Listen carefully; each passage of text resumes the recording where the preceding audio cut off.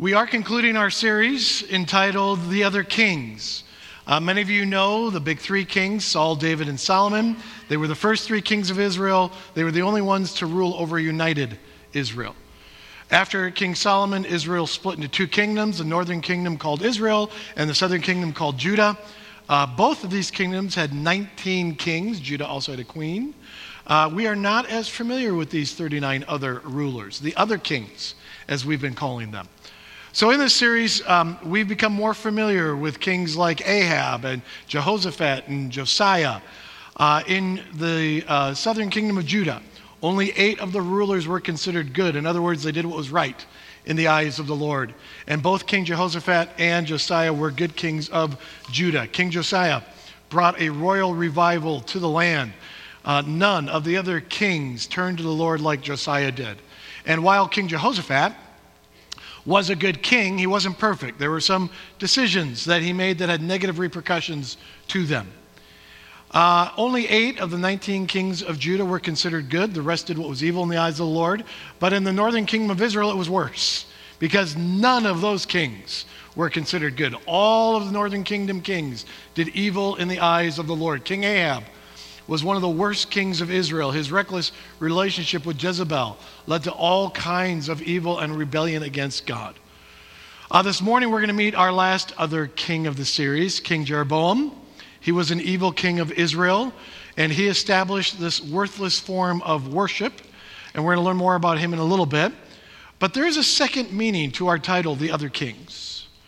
Just as most of the kings of Israel and Judah did evil, they did not treat God as the true king of Israel. We do not always treat Jesus as the King of Kings. We compromise our faith in Jesus with other kings in our lives. And one of the directives here at TFRC is Transform Lives, where we live visibly different lives because of our faith in Jesus. And so as we look at how the kings of Israel and Judah served other gods, we want to ask ourselves, is any sin ruling over us? What other kings do we serve? And we may have to adjust how we live so our lives reflect Jesus, the true King of Kings. The scripture for this morning is 1 Kings chapter 12, verses 25 to 33. You can look it up in your Bibles. 1 Kings is about a third of the way through the Old Testament. It's right after 1 and 2 Samuel. You can also look up 1 Kings 12, verses 25 to 33 on your phones. Again, the king we are looking at this morning is King Jeroboam. Our scripture reader for this morning is Carol Eiler. So Carol, go ahead and make your way on up to the podium. I'm going to ask, if you're able, please stand and face the center of the room. We read from the center of the room to remind us that scripture is to be central in our lives. And we stand because we believe this is the word of God. And so Carol, whenever you're ready, please read from 1 Kings 12, verses 25 to 33. Then Jeroboam fortified Shechem in the hill country of Ephraim and lived there. From there he went out and built up Peniel. Jeroboam thought to himself, the kingdom will now likely revert to the house of David. If these people go up to offer sacrifices at the temple of the Lord in Jerusalem, they will again give their allegiance to their lord, Rehoboam, king of Judah. They will kill me and return to King Rehoboam. After seeking advice, the king made 2 golden calves. He said to the people, it is too much for you to go up to Jerusalem. Here are your gods, Israel, who brought you up out of Egypt. One he set up in Bethel and the other in Dan. And this thing became a sin. The people came to worship the one at Bethel and went as far as Dan to worship the other. Jeroboam built shrines on high places and appointed priests from all sorts of people, even though they were not Levites. He instituted a festival on the 15th day of the 8th month, like the festival held in Judah, and offered sacrifices on the altar. This he did in Bethel, sacrificing to the calves he had made. And at Bethel he also installed priests at the high places he had made. On the 15th day of the 8th month, a month of his own choosing, he offered sacrifices on the altar he had built at Bethel. So he instituted the festival for the Israelites and went up to the altar. Thank you, Carol. You may be seated.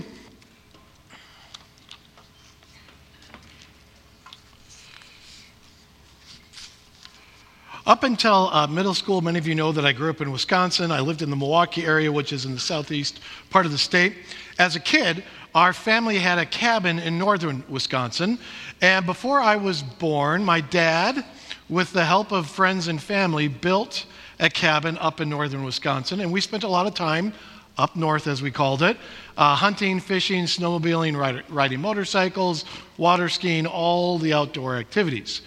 One peculiar thing about our cabin was the kitchen area. To get from the kitchen to the dining room, living room area, you had to negotiate this 4-inch step. Leaving the kitchen area, you had to step up, and going into the kitchen area, you had to step down. And it was a tripping hazard, so you had to pay attention. And I never understood, what was the purpose of this step? Why do we have this step right here? Well, it wasn't too long ago when my dad actually told me the story of how that 4-inch step got into our cabin. My dad and a friend were finishing the forms of the floor for the cabin when they were building it. And they were getting it ready for the cement to be poured. And the cement truck was coming that day, and they were running behind getting the forms ready. So they are hustling to get it done. And while the cement truck was still a long ways away, they could hear it coming, which caused them to rush to get the last of it done. And in their haste, they didn't realize a mistake they had made in the kitchen. The grade of the forms were off about 4 inches. So when the cement was poured, their mistake was a permanent feature in the new cabin.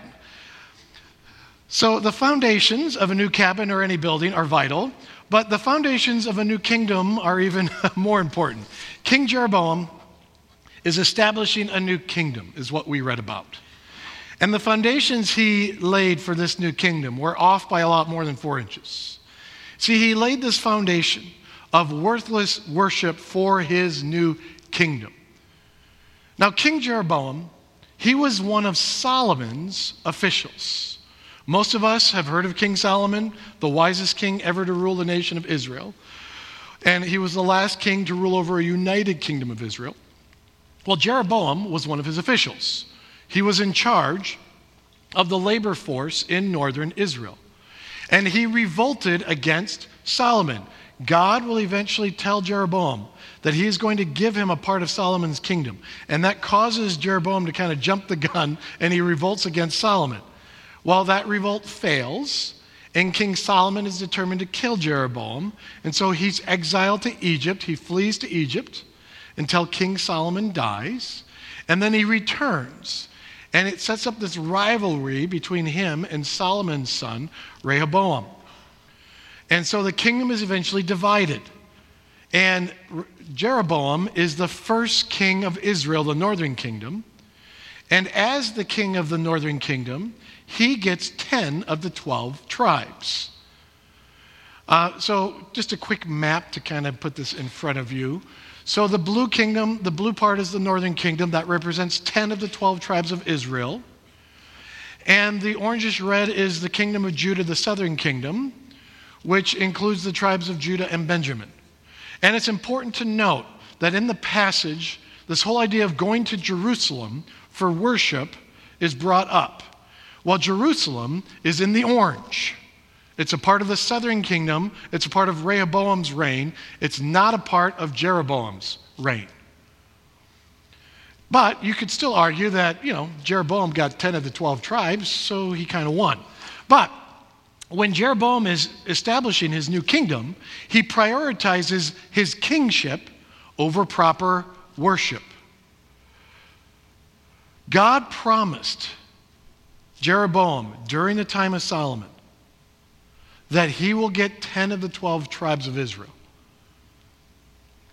And that's exactly what happens. And when God told him, hey, look, you're going to be king of 10 of the 12 tribes, he also told him, look, if you do what is right in my eyes and honor me, I will be with you. Well, Jeroboam becomes king of the northern 10 tribes, and he immediately makes a fundamental mistake. He completely forgets what God tells him. And if you look by going back to the passage, in verse 25, it says, well, Jeroboam fortified Shechem in the hill country of Ephraim and lived there. From there he went out and built up Peniel. Jeroboam thought to himself, the kingdom will now likely revert to the house of David. If these people go to offer sacrifices at the temple of the Lord in Jerusalem, they will again give their allegiance to their Lord, Rehoboam, king of Judah. They will kill me and return to King Rehoboam. So he fortifies some key cities, which, if you're establishing a new kingdom, makes sense. But then his whole train of thought goes way off course. He thinks that if he allows the people to go to Jerusalem to worship, it will endanger his reign. Now again, 3 times a year, all the people of Israel were to go to Jerusalem to celebrate festivals to the Lord. Passover, Pentecost, Tabernacles, these were festivals that God had established. And they were instrumental in the worship of God, and Jeroboam sees them as a threat. He doesn't want people going back to the southern kingdom, going back to Jerusalem to worship. He is afraid that the people will give their hearts back to their Lord. But what's interesting is who Jeroboam identifies as the Lord of the people. If you have your Bibles open, look at verse 27. And it says, they will again give their allegiance to the Lord. Well, who's that? Rehoboam, king of Judah. Jeroboam doesn't see God as the Lord of his people. He sees the king as the Lord of the people, which tells you how he views himself. Jeroboam views himself as the Lord of his kingdom. God tells him, do what is right in my eyes and I will be with you. While Jeroboam doesn't just disobey God, he disregards God completely. God isn't even in the picture. God isn't the Lord. The kings are the Lord's. And so he needs to make sure his lordship is secure. And he uses worship as a tool to ensure his own power. Rather than honoring God with true worship, he establishes worthless worship with a counterfeit faith. And he values this counterfeit faith over a genuine one. Going back to verse 28, where it says, after seeking advice, the king made 2 golden calves. And he said to the people, it is too much for you to go up to Jerusalem. Here are your gods, Israel, who brought you up out of Egypt. So he seeks advice, which means he doesn't do this on a whim. This is a well thought out plan. And he makes 2 golden calves. And what's amazing about the 2 golden calves is that back in Exodus, when Moses is getting the 10 Commandments on Mount Sinai, and the people start to worry because Moses has been gone for a long time, they create an idol to worship. And what idol would you guess they create? Many of you know. Go ahead and tell your neighbor so they think you're really smart. What idol do they create? They create a calf, a golden calf. And what do they say about the golden calf in Exodus 32? These are your gods, Israel, who brought you out of Egypt.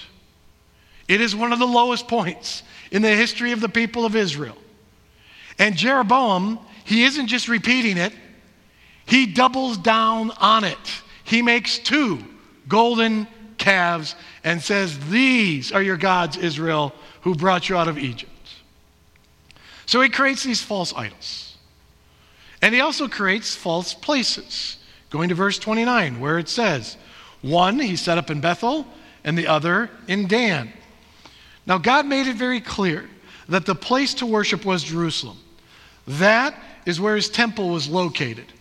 And in the Holy of Holies of that temple was the Ark of the Covenant. And on top of the Ark of the Covenant were 2 golden cherubim, 2 golden angels. And in between the cherubim, on top of the Ark of the Covenant, that was in the Holy of Holies, that was in the temple, that was in Jerusalem, there was a special manifestation of God's presence. And God wanted his people to come to Jerusalem to worship. And instead, Jeroboam makes 2 golden calves and places one in Bethel, one in Dan, and he tells the people, hey, look, going to Jerusalem, that's too much work. Let me make this easy for you. Dan, where one of the calves was in the furthest northern part of the kingdom, and Bethel was in the southern part of the kingdom. So it didn't matter where you lived in Jeroboam's kingdom. You had a place where you could go to worship, and he wanted to make it easy for the people to get there. He wanted to make it convenient to keep them from going to Jerusalem, which is where they were supposed to go. So he creates false idols, false places, and a false priesthood. Verse 31. Jeroboam built shrines on high places and appointed priests from all sorts of people, even though they were not Levites. Last week we talked about how Josiah destroyed the shrines and high places that the kings of Israel had made. This is the beginning of all of that. And Jeroboam, he appoints priests among the people. Now God had established that the priests were to come from a specific tribe, and that was the tribe of Levi. The Levites are the ones in charge of the worship and the temple. But the problem Jeroboam has is that the Levites are all with the temple in Jerusalem. He doesn't have any in his kingdom. And so Jeroboam needed to create a new priesthood, which is what he does.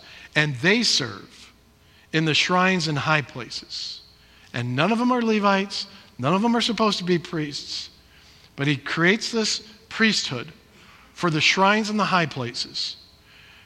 And it's in some of those high places that child sacrifice would eventually take place. So you got false idols and false places and a false priesthood, and then he creates false festivals. Verses 32 and 33. He instituted a festival on the 15th day of the 8th month, like the festival held in Judah, and offered sacrifices on the altar. This he did in Bethel, sacrificing to the calves he had made, and at Bethel he also installed priests at the high places he had made. On the 15th day of the 8th month, a month of his own choosing, he offered sacrifices on the altar he had built at Bethel. So he instituted the festival for the Israelites and went up to the altar to make offerings. I mentioned how God instituted festivals for people to come and celebrate God's goodness. And they took place basically at the same time every year. Sort of like how Easter and Thanksgiving and Christmas take place at the same time for us every year. Well, Jeroboam, he establishes a festival in the 8th month. There are no festivals that God had established in the 8th month. It was a month that he just chose, kind of made it up. A made-up festival to keep the Israelites from going to Jerusalem. So Jeroboam creates a counterfeit faith with false idols and places and a priesthood and festivals. And this counterfeit faith had no power. There was nothing real about it.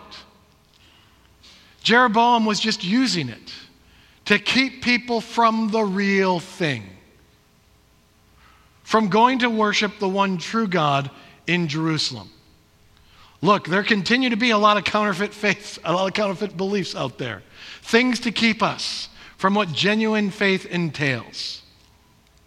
And I just want to highlight 3 truths of genuine faith in Jesus that counterfeit faith wants to keep you from. Now, there's a lot more to genuine Christian faith than what I'm about to share.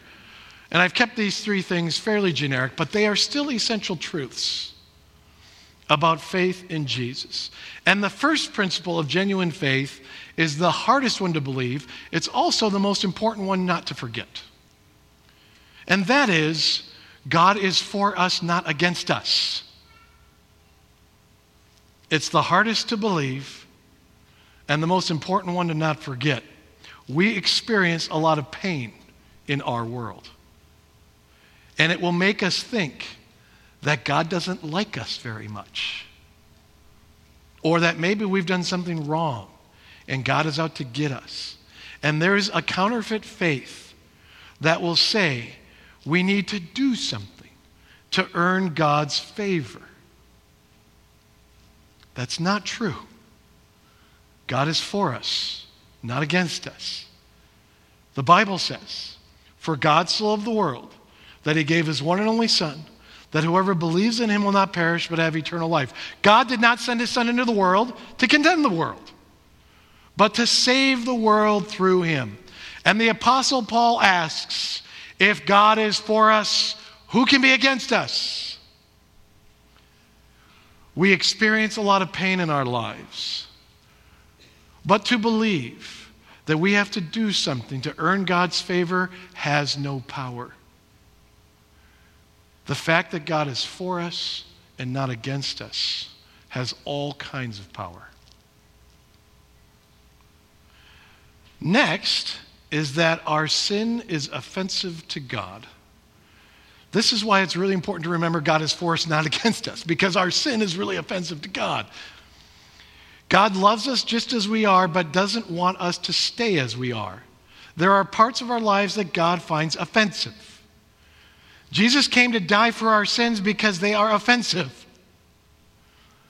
Now, a counterfeit faith will say that God made us the way we are, so we must be good the way we are.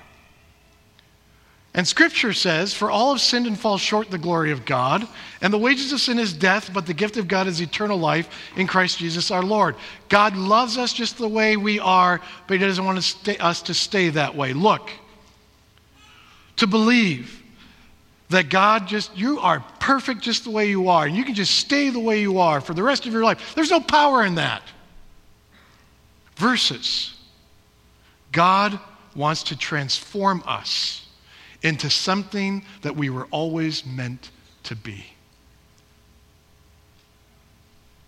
Our sin is offensive to God. The third truth of genuine Christian faith is that the path to life is self-sacrifice, not self-fulfillment. Not all of God's blessings feel like blessings. Many times, we must experience something bad in order to experience something good. To experience forgiveness, we must be wronged. To experience compassion, we must experience suffering. To experience resurrection, we must die. Now, a counterfeit faith will say, God only wants you to experience the good stuff, never the bad stuff. Well, Jesus said, "Whoever wants to be my disciple must deny themselves and take up their cross and follow me. For whoever wants to save their life, they will end up losing it. But whoever loses their life for me and for the gospel, they will save it." What good is it for someone to gain the whole world and yet forfeit their soul? Jesus is our Savior and Lord. He's our Savior because he sacrificed himself. And he's our Lord, so he's going to call us to do the same. God is more interested in our character than our comfort. The path to life is self-sacrifice, not self-fulfillment. There is no power in counterfeit faith, yet it will try to keep us from the real thing. And Jeroboam, in his counterfeit faith, he set the stage for the downfall of Israel. He sets this course for catastrophe. In George Washington's farewell address back in 1796, he announced that he would not run for a third term as president of the United States. And he was so popular, he could have remained president for his entire life. He would have won every time he would have ran. But George Washington wanted to set a precedent that the country is more important than any leader.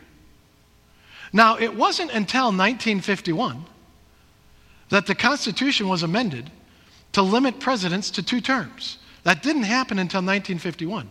But from 1796 to 1951, only one president ever served more than 2 terms. And that was, many of you know, FDR. And there was something called World War II going on. So, extenuating circumstances. But George Washington set this precedent that the country is more important than any leader. And to this day, his 40-minute farewell address is read in the United States Senate every year on his birthday, just as a reminder. Now, King Jeroboam, he also set a precedent. It was just a really bad one. Going to verse 30, where it says, "And this thing became a sin. The people came to worship the one at Bethel and went as far as Dan to worship the other." This worthless worship that Jeroboam had set up, this thing became a sin, is what Scripture says. And it wasn't just a sin in Jeroboam's time. The sins of Jeroboam set a precedent that every king in the northern kingdom of Israel did evil in the eyes of the Lord. Jeroboam set the stage for every one of them. And almost every time that the Bible talks about one of the kings of the northern kingdom of Israel and how they did evil in the eyes of the Lord, Jeroboam is mentioned. Sometimes it's called the sins of Jeroboam. Sometimes it's called the ways of Jeroboam.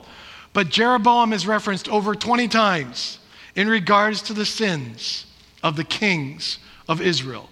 Not one of them turned away from the sins of Jeroboam. And 200 years after Jeroboam, the northern kingdom of Israel falls to the Assyrians. And here is the explanation that the Bible gives on the relationship between Jeroboam and the kingdom of Israel falling 200 years later.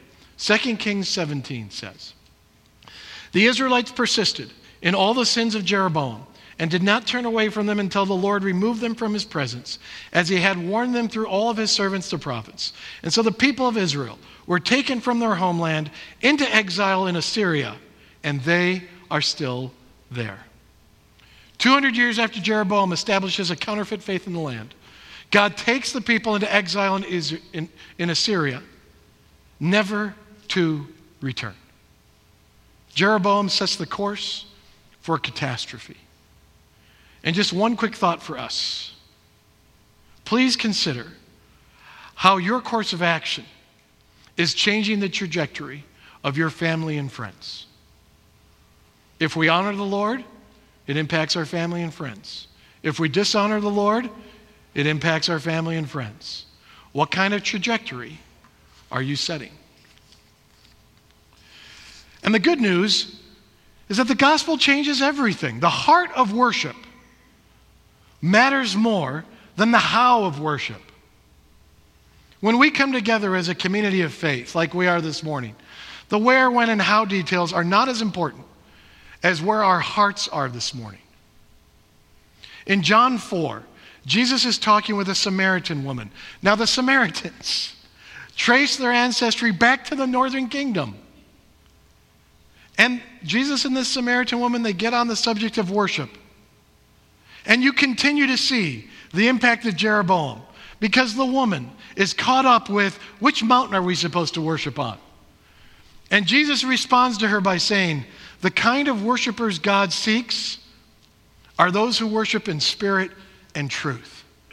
And when we worship in spirit and truth, it impacts how we live. As it says in Romans 12, "Therefore I urge you, brothers and sisters, in view of God's mercy," remember, God is for us, not against us, "offer your bodies as a living sacrifice, holy and pleasing to God. This is your true and proper worship." Now sometimes, this is a moment of confession for me, sometimes when we are singing together on a Sunday morning, the words that I'm singing do not always match my heart or my life. And I feel guilty about that. And I'm going to hope that I'm not the only one that's true for.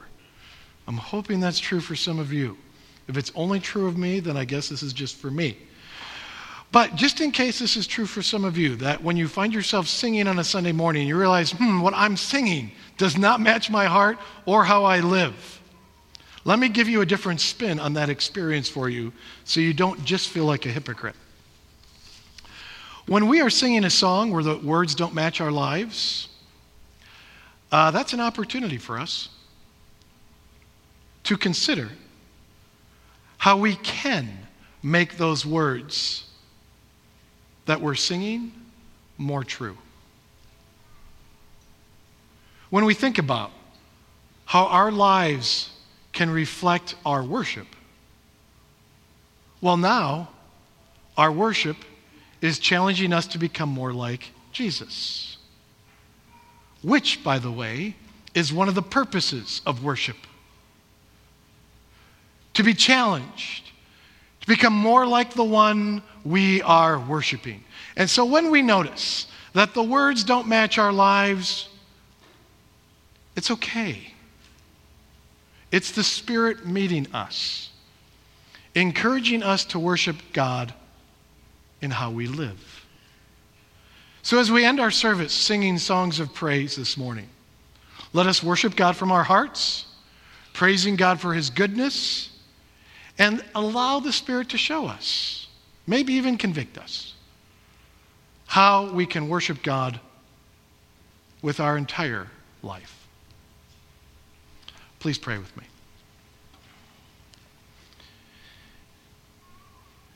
And Lord, we do come before you this morning, grateful for your goodness, your mercy, your love and compassion.